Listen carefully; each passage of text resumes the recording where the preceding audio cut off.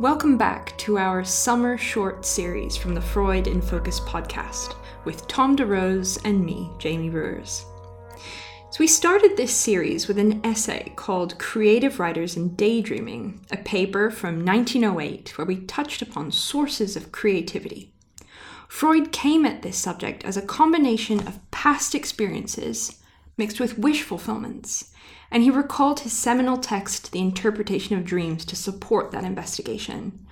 This week, we're jumping ahead almost 2 decades to a short essay called On Humor from 1927. Tom, I'm going to hand over to you now. Could you provide a bit of context around this paper? Well, yeah, last week it was a bit unexpected, wasn't it, in the end? Because we began by saying that we'll be concentrating on shorter, lighter papers. And we ended up in a 35-minute discussion of high Freudian theory. But today, I promise that we will be true to our marketing and keep it short and light. So as you mentioned, Jamie, today we'll be discussing Freud's 1927 paper on humour. As always, we'll take a look at the context on what Freud was concerned with at the time of writing. So today's paper was published in the same year as Freud's famous assault on religion, The Future of an Illusion, and a paper on fetishism.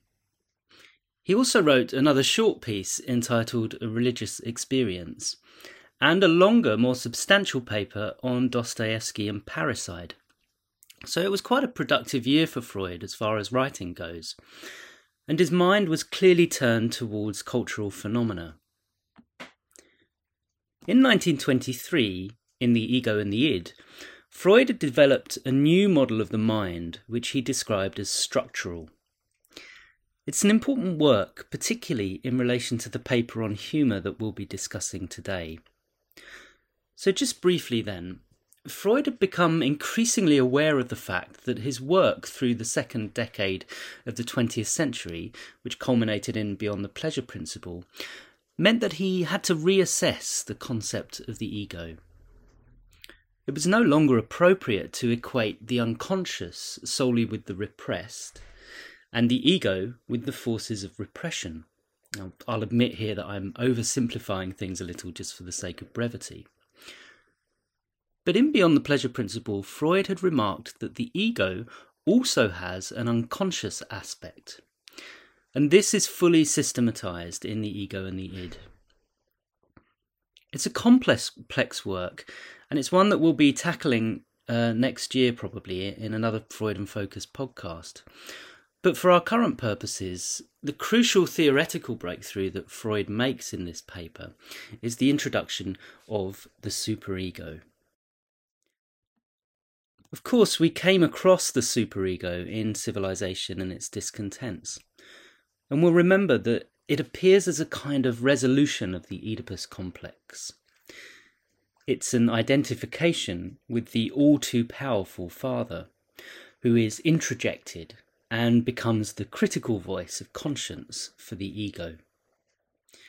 We'll also remember the fact that the superego kept the ego under surveillance, and also the violence with which it attacks the ego. We'll recall phrases like, nothing can be hidden from the superego, not even thoughts.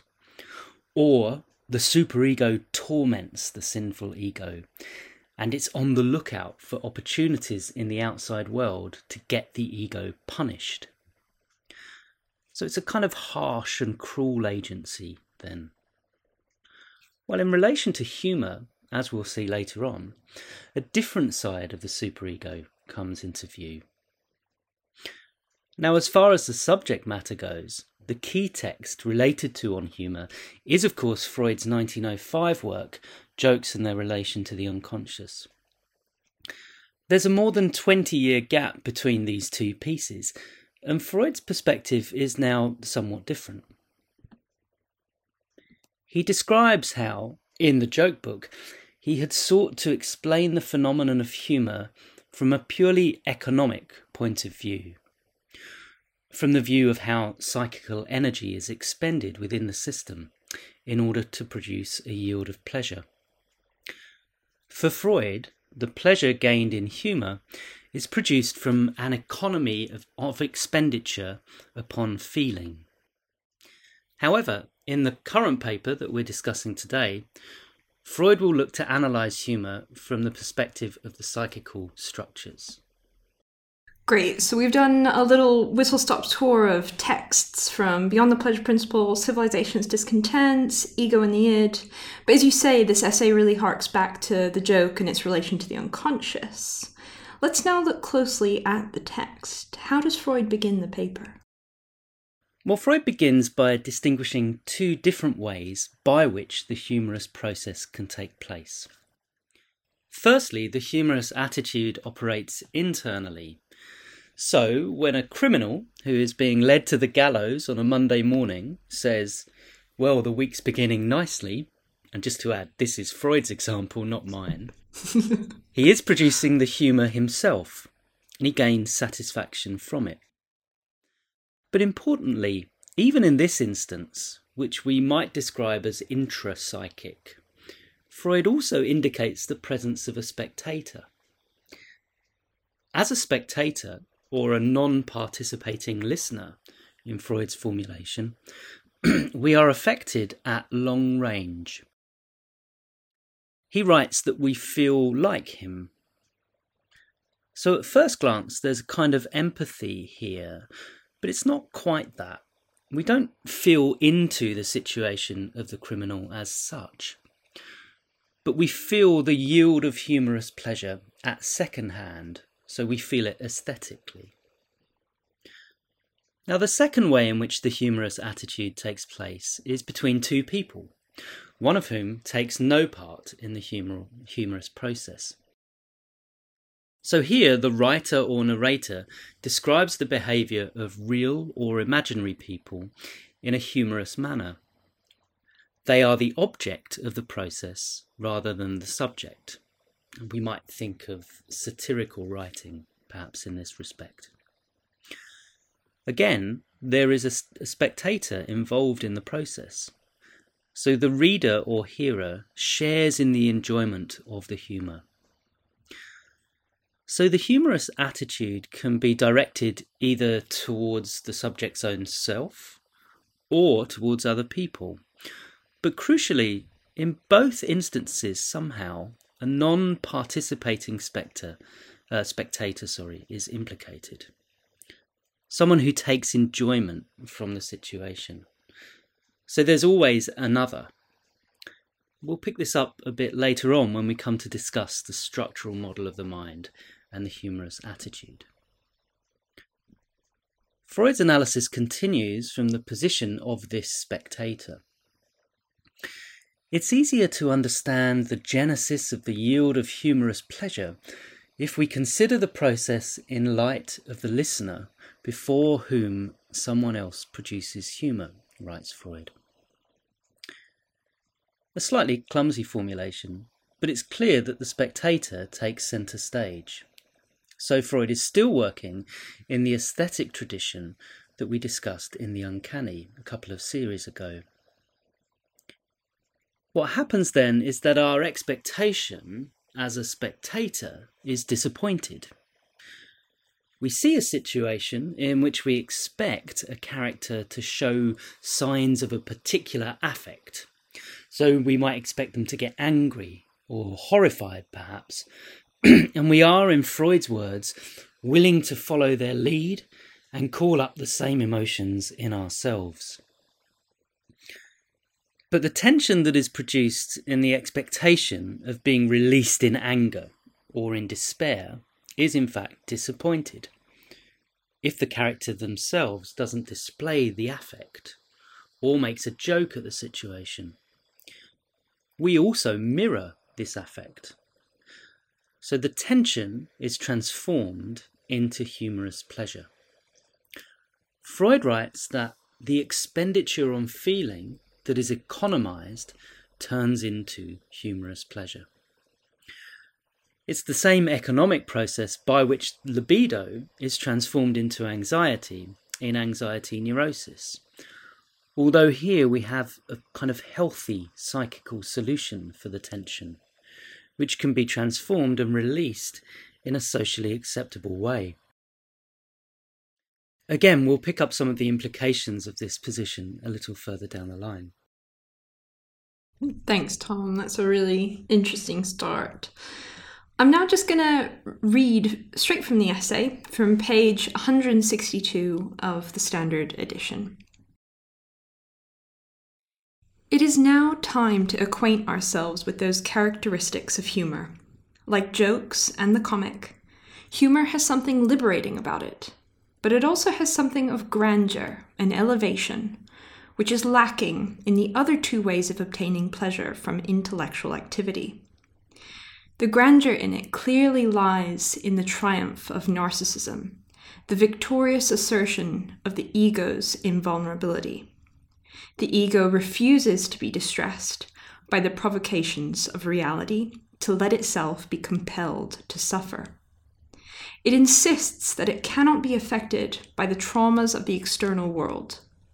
It shows, in fact, that such traumas are no more than occasions for it to gain pleasure. This last feature is a quite essential element of humour. Let us suppose that the criminal who was being led to execution on Monday had said, "It doesn't worry me.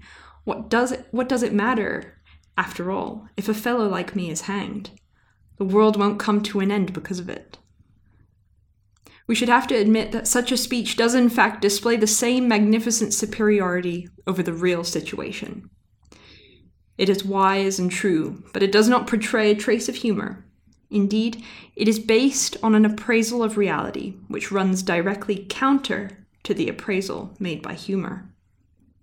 Humour is not resigned, it is rebellious.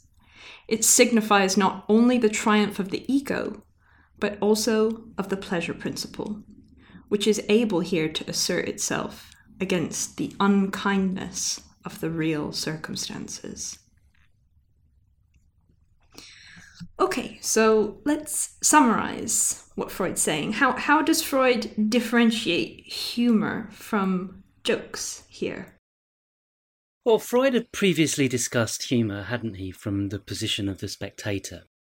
And then he suggests that the psychical processes that occur within the spectator are a kind of mirror of what happens in the humorist. So if the hearer experiences an echo of the humorist's attitude, what then are the characteristics of humour itself? As you read, Jamie, humour shares the liberating feeling that is associated with jokes and the comic, but it also has a kind of grandeur or elevation. I think this language is reminiscent really of the romantic sublime to a certain extent. Although here it's not the grandeur of connection to an absolute, of the ennobling link to divine reason, but in fact to an illusion, a regression even, to a state in which the ego asserts its invulnerability, to a kind of triumph of narcissism. Although humour may have a grandeur or elevation about it, it does not act in the same way as a kind of stoic resignation, a magnificent superiority, an heroic acceptance of tragic destiny. Humour, Freud writes, is rebellious, not resigned. It celebrates the triumph of the ego over the privations of reality, and also the triumph of the pleasure principle. Now this all sounds a little bit like it's describing an instance of regression. The rejection of the reality principle and the putting through of the pleasure principle is often related to psychopathology, in that it is a formation that attempts to evade the compulsion to suffer. Other mechanisms in this series include neurosis, intoxication, self-absorption, ecstasy, all the way through to madness, suggests Freud. But whilst we would think that the rejection of reality in these mechanisms would prove to be unsuccessful, in that they can eventually compound our suffering, humour somehow works. It's an incredibly effective way of dealing with the disappointments and privations of reality. Now, whereas jokes simply attempt to gain a yield of pleasure, or place the yield of pleasure in the service of aggression, humour has the dignity of an attempt to victoriously maintain the pleasure principle and elevate the ego to the status of invulnerability, but without the dangers to mental health which the other solutions mentioned above kind of possess. How then is this possible? What happens on an interpersonal level, suggests Freud, when there are two people involved in the humorous situation, is that the humorist takes the position of an adult towards the child. So when a humorist makes light of someone's concerns, he is behaving, as Freud writes, as an adult does towards a child when he recognises and smiles at the triviality of interests and sufferings which seem so great to him. What we have then, in humour, is a mechanism that goes via the other. It operates in the relation between one position, the adult, and another position, the child. How does this make sense, though, when we think about the humorous attitude in the single individual, when another person, who takes the position of the child, is not present? The answer to this question can be found in the theoretical advances that Freud puts forward in The Ego and the Id. Mm-hmm. Okay, so Freud goes on to discuss humour in the context of the structural model of the mind, the id, ego, superego. It seems that this is a crucial development in the theory, particularly in relation to humour. Oh, definitely. I mean, Freud begins in this kind of, towards the end of this paper, to pose a rhetorical question. So we've got to this place, haven't we, whereby Freud has distinguished two different positions, the adult's and the child's. And then he goes on to ask, is there any sense in saying that someone is treating himself as a child and is at the same time playing the part of the superior adult towards the child?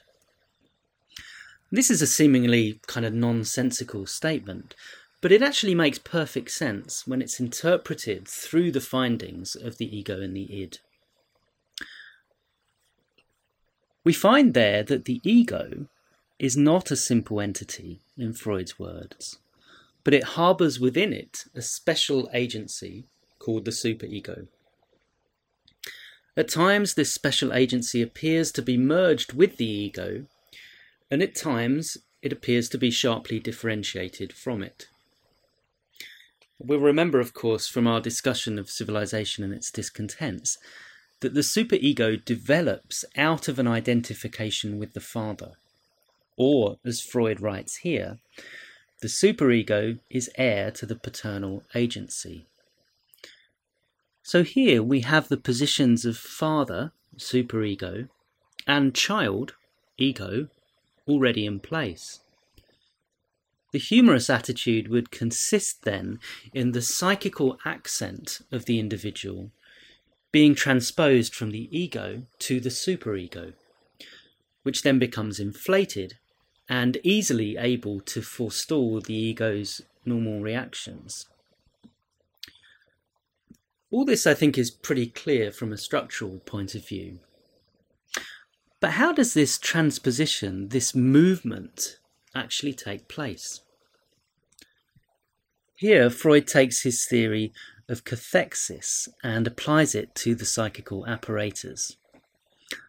So just as when we fall in love, a large amount of cathexis is emptied out from our ego and is passed over onto the object, so in the humorous attitude, a large amount of cathexis is displaced from the ego onto the superego.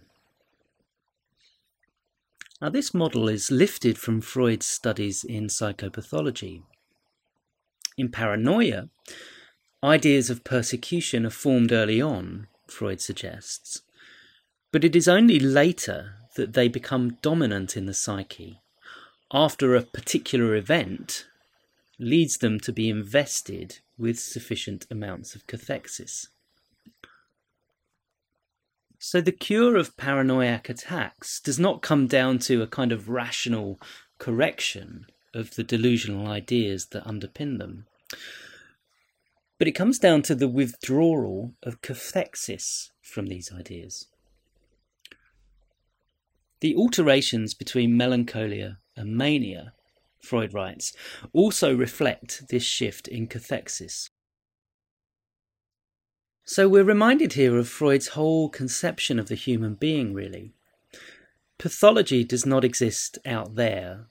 Paranoia, neurosis, humour, they're all different ways in which we try to solve the riddle of frustrated desire, according to the strength and constitution of our own libido. So by studying the movement of cathexis in pathology, we can help illuminate parallel currents in everyday cultural phenomena such as humour. So how then can we define the psychical processes that occur in the manifestation of the humorous attitude? Under Freud's model, humour comes about from a sudden hypercathexis of the superego, which in turn reaffirms the relation between the superego and the ego in the original position of parent and infant. The ego then is allowed to enjoy the illusion of its own limitless freedom as the superego looks on affectionately and indulgently. We are met then not with a violent and tyrannical superego, on the lookout for opportunities for the ego to be punished, but a kindly, indulgent agency, which allows the ego to enjoy its 5 minutes of fame, its illusion of invincibility, and checks the domination of the reality principle, so that the pleasure principle can enjoy at least the semblance of a period of unrestrained freedom. It's a kind of managed illusion, if you will, reminiscent of Hans Sachs's great Wahn monologue from Act 3 of Wagner's Die Meistersinger, one of the few operas that Freud admitted to enjoying. How do you solve the madness or illusion of the world? By introducing a little of your own. So the difference between humour and jokes for Freud is as follows. A joke is the contribution made to the comic by the unconscious, whilst humour is the contribution made to the comic through the agency of the superego. So whilst we never reach the intensity of pleasure through the humorous attitude that we do in joking, we nevertheless feel it to be more liberating and elevating. Like in the Fort Dar game, and the attempt to gain mastery over trauma by repeating it symbolically, humour somehow offers us a managed and controlled response to the privation and suffering that reality continues to subject us to. No wonder W.E.B. Du Bois described laughter as a divine gift. Thank you so much, Tom. And I'm so impressed that you managed to get a Wagner reference in on a paper about you. Well, yeah, it's a bit gratuitous, but never mind. Very contrasting subjects. But no, this was very nice, succinct paper for the summer. Thank you so much, Tom. And I just want to make a little link here as well with what's on at the Freud Museum right now. So we've just opened a brand new exhibition of the work of Lucian Freud, Sigmund Freud's grandson. This is the first exhibition of the great British painter's work at the Freud Museum, exploring his relationships with family and early life. And Lucian is said to have not really engaged much with Sigmund's writings throughout his life, except for 2 texts, Studies in Hysteria and The Joke and its Relation to the Unconscious. So the only 2 texts he's claimed to have read. If you'd like to come and visit the exhibition, it's on now at the Freud Museum until January 2023. But for now, we'll see you next time for our third and final paper of the Summer Short series. And thanks to our producer, Carolina Heller, and to all of you for listening at home. Take care.